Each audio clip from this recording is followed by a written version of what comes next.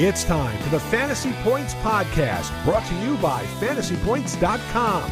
Top-level fantasy football and NFL betting analysis from every perspective and angle, from numbers to the film room, with a single goal to help you score more fantasy points.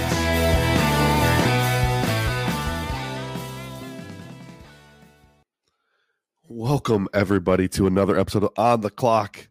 I'm your host, Brett Whitefield, and as you can see, I'm solo dolo. We had a guest bail literally last second as we were clicking the record button. It's okay. It's okay, guys. We got a lot of time here. I don't mind doing these solo. I don't mind talking to you, the people, just getting information out there. And there's a lot going on to where I can probably just ramble for 20 minutes, and it's going to be a great podcast. So here we go. We're just going to do it. First things first, let's take care of some business. FantasyPoints.com. There is a ton of incredible content coming out. If you go to the site right now, in the last 2 days, we have dropped Scott Barrett's Everything Report, the Fantasy Football Start-Sit column by Graham Barfield. We also got Graham's Best Bets. We got Tom Brawley's Game Hub. We got Tom Brawley's Best Bets. We got the matchup report from Joe Dolan. We have we have the DFS breakdown from Football Insights. We've got the CFB stuff. Like, if you guys are CFB junkies, Team CFB is absolutely killing it. Josh dropped his Week 4 DraftKings CFF main slate plays. There is a ton of stuff to check out. A ton of stuff. Jake Tribby dropped his 2023 Week 3 top DFS values. So, like, there's literally a ton of stuff. If you're an IDP guy, we got fresh IDP content on there. I can't even comprehend the amount of content we're churning out right now. Some of it's behind the paywall, some of it's not. Just please go to fantasypoints.com, check it out. And also check out the Data Suite. If you haven't done it yet, there is a free trial on there right now. The Data Suite only costs $50, so I'm not sure why you would need a free trial, but go to the Data Suite, data.fantasypoints.com, and please check out what we got going on over there. All the amazing data points that you see in the articles that we're writing, they all come from there. It's pretty remarkable. That's the team I run over here at fantasypoints.com. If you weren't aware, we have just tons of amazing stuff going on. Like, I think 750 data points per NFL play, and we're giving it to you, the people, in the consumer driven product, the Fantasy Points data suite. So please go check that out. All right, we're going to do some rookie review really quick. I want to note a couple guys that I just think look just really, really freaking good. We're going to do this every week, obviously, but on the wide receiver side of the ball, I want to talk about Jalen Hyatt for a second. And I know he didn't do a dang thing on Thursday Night Football this week, but that's okay. The Sunday before, because I haven't talked to you guys since then, my man got loose for a big one, and I just want you guys to go watch that play. Watch how, when you have the speed and the fluidness that he has, like, he is a very fluid mover. When he's running full speed, it doesn't look like he's running full speed, because usually when guys are running full speed, it's sort of labored. Their shoulders are dropping back and forth. He's just steady Eddie. It almost looks fake, like it's photoshopped onto the field, like in After Effects or something. Like, but go watch those plays from the Giants game on Sunday. The dude is so smooth and so fast, but he had the one post route where he kind of threatens the outside shoulder of the corner just a little bit, and that speed is enough. He's going to cause that half-second delay in the corner's reaction time. He hits the post and then just glides right by him and the safety. No chance. And Dimes puts it on him. A slightly better throw. Maybe he houses it for a touchdown there, but it's just really impressive stuff. That's exactly what I thought he'd bring to the NFL, and as the Giants work him into the offense more, the offense should get exponentially better just from his presence alone, whether he's catching passes or not. So another rookie, talk about Anthony Richardson again. He's looked really, really good. I know he got the concussion on Sunday, but man, I was really impressed with what I saw. He, just like week 1, he's getting through his progressions, throwing the ball in time, rhythm, anticipation. They're scheming it up really good for him with the design QB run type stuff. Some of the other ways they're getting the ball in the playmakers' hands. I like what they're doing there. He looks good. CJ Stroud, though, guys. Woo. CJ Stroud. He's, I wouldn't say I'm a CJ Stroud hater. I still had him as a top 5-ish, 7-ish player in the draft. But I definitely had him as the clear number 3 in this class behind Bryce and Anthony Richardson. And CJ Stroud is trying to show me what's up, because holy cow, he looked phenomenal on Sunday. Now, obviously, he's a rookie. There's up and down moments, and those down moments for sure rear their head. They do with Richardson as well. But with Stroud, he's doing things I never saw him do at Ohio State, throwing with anticipation as consistently as he's been doing it through 2 weeks so far. Was not on my bingo card of things I would expect to see from Stroud in year one. And it's really, really cool to see, like, his connection with Nico Collins. I don't know if you listened to Take Talk, my other podcast, but we went into depth about that. But his connection with Nico Collins is special. There's something there that's just like they're feeling it. I'm not going to say it's Mahomes, Kelsey-esque, but it's really good, where there's just a trust factor with Nico over the middle of the field where Stroud's putting it on him. And man, go back and watch that game. He had 7-ish throws to Nico over the middle of the field. He's throwing that ball before Nico's in his break, or out of his break, I should say. Really, really cool stuff. The rhythm, the timing. When he's throwing the ball to Nico, he looks like a veteran quarterback. It's really cool. And then I love the way they're getting Tank Dell, a fellow rookie, involved too. They're scheming up some touches to him. He's actually playing on the outside a lot, which is really cool. Smaller guy, you wouldn't expect that, but he's lining up on the outside a good bit, and he's got the speed to threaten. So I think it makes sense to keep him out there. He's in motion all the time as well. They're hitting him with some pop passes, some screens, just getting him involved in the game plan. Between those two guys, in Tank and Nico, I really like Stroud's future weapons he's going to have to work with. Robert Woods is obviously a great veteran to have for this year. I don't see him being a long-term plan there, but I love what they're doing with Nico and Tank, and I think that's just going to build Stroud's confidence. He's going to get even better, and he's doing it too, guys. Doing it with a makeshift offensive line that, we praise them for how they've been aggressively attacking the O-line. They were set to put out a really good starting 5. They had traded for good backups, like quality backups, and then everybody got hurt, and now they're basically starting 5 guys they didn't anticipate starting, like 5 different, a different player at each position, which is mind-blowing. So that he's doing it despite that. So good for him, man. Good on him. Zay Flowers, another guy I want to talk about. This dude, he looks like the number 1 already in Baltimore. Obviously with Mark Andrews being the true number 1, but as far as receivers go, Flowers he's the dude. Bateman's basically been out of the picture, splitting time with Nelson Aguilar. OBJ has just kind of he's been steady, but he's not special. And he's hurt now as well. That obviously opens the door for Bateman to get back into the fold. But point being is, like, Zay is the clear dude there. I think Lamar has already developed a rapport with him that's special. Lamar, guys, is throwing the ball better than he's ever thrown the ball. We kind of anticipated that could happen with the Todd Monken offense coming to Baltimore. That's going to bode well for Zay Flowers. For you dynasty guys out there, I think Zay is a dude. I mean, the window might already be shut, to be honest with you, but if you can still get Zay for a reasonable deal, I'm probably doing it. So any other rookies that impressed? Let me think really quick. Well, should we talk about Bijan Robinson? Oh, man. So he might already be the best running back in the NFL. Actually, no. I'm just going to plant my flag there. He is already the best running back in the NFL. Everything he can do from a versatility standpoint, lining up at receiver, catching passes, the power game, the agility, the ability to make guys miss, the open field speed. It's all there. We knew it was all there, but, like, he's put it together very fast, obviously. The only issue is, like, is Arthur Smith going to continue Arthur Smithing?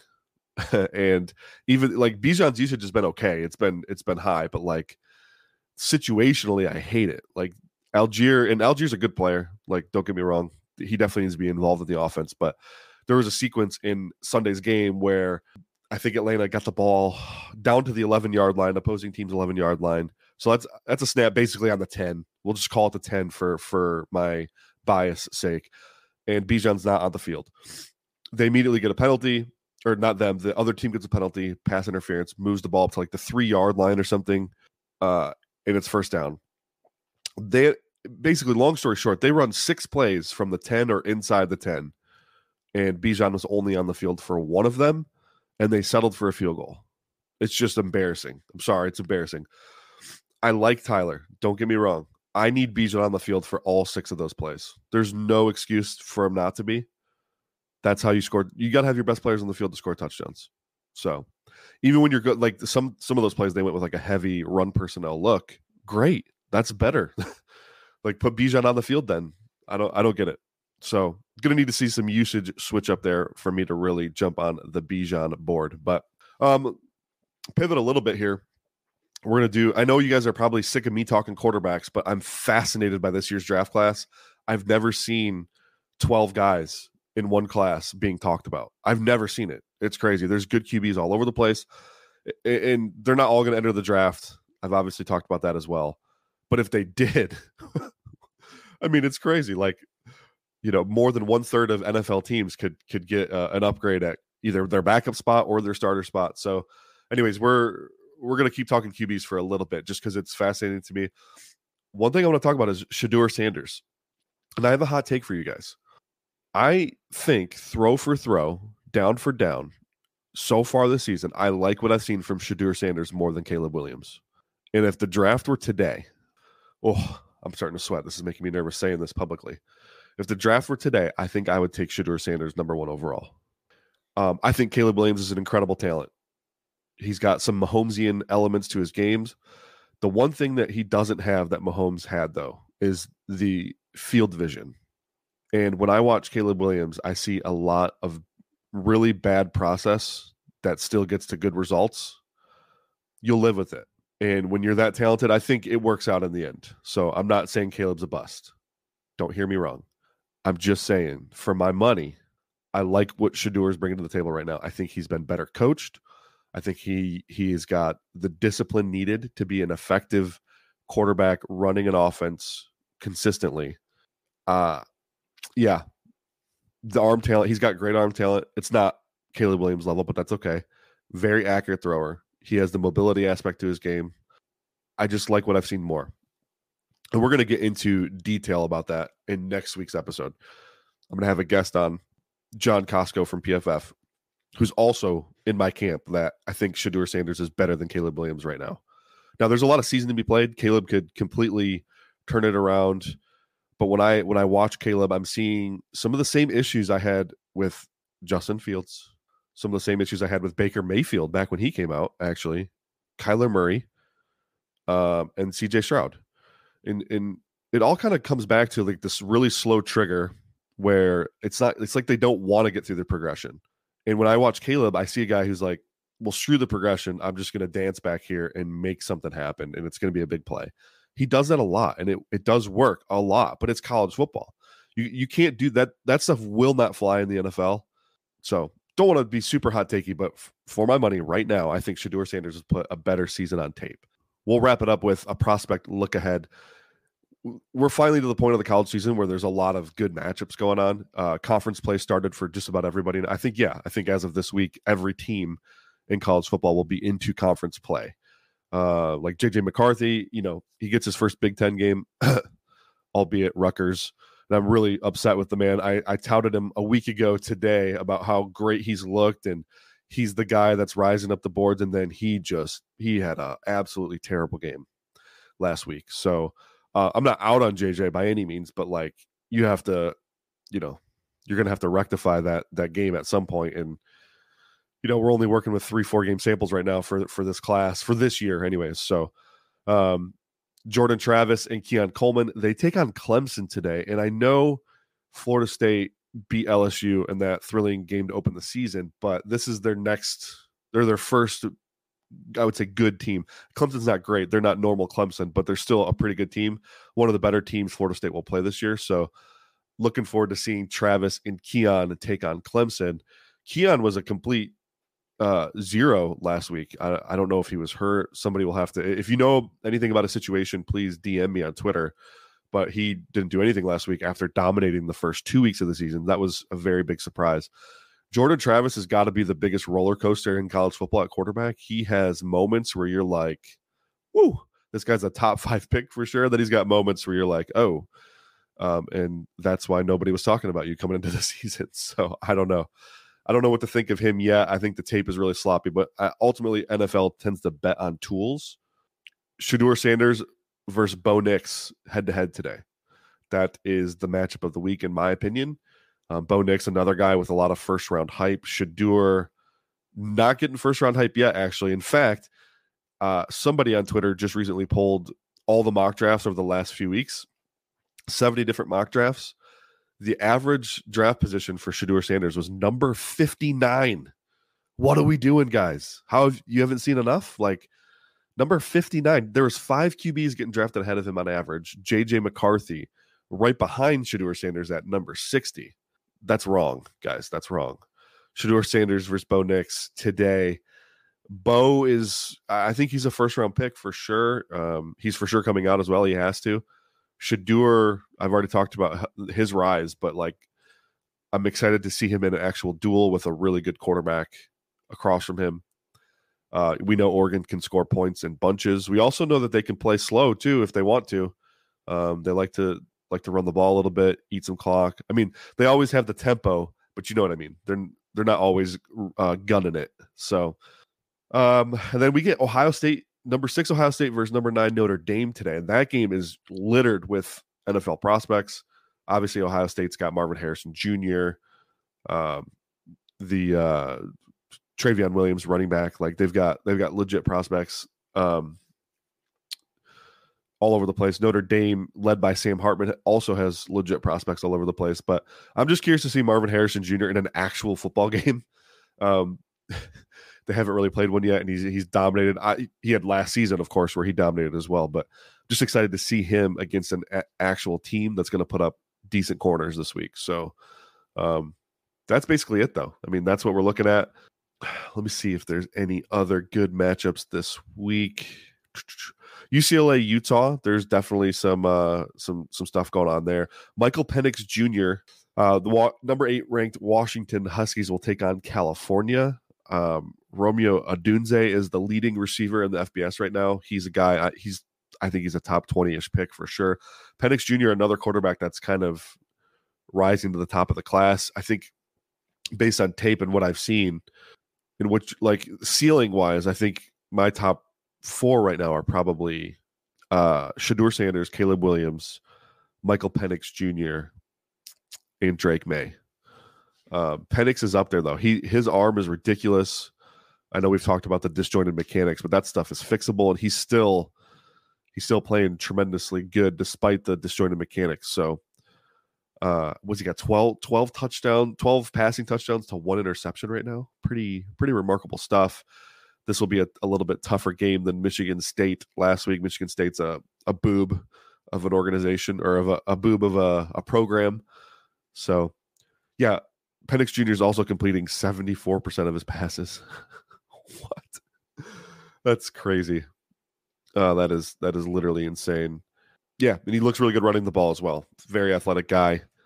We'll see what the NFL thinks about him with his injury history and age concerns, because he is what, a sixth year senior or something. So don't believe he's as old as Hendon Hooker, but NFL seems to care about that stuff. So anyways, that's going to do it. Look forward to next week's episode. We will be breaking down Shedeur Sanders versus Caleb Williams, maybe even a little bit of versus Drake May as well.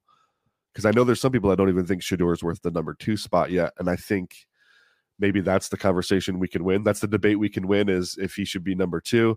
We're going to make the argument, though, that he's the number 1 guy in this class so far on tape. So stay tuned for that episode next Saturday. And we'll also do a college football look ahead. All right, guys, that's going to do it for today. Thank you so much for listening. The support has been awesome. I get DMs from you guys all the time. It's really amazing. Our listenership has gone through the roof. So really appreciate you guys. We'll be back next week. Thanks.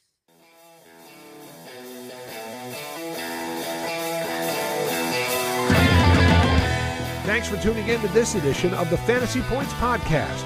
Remember to subscribe, rate, and review on your favorite platform. And come join the roster at fantasypoints.com.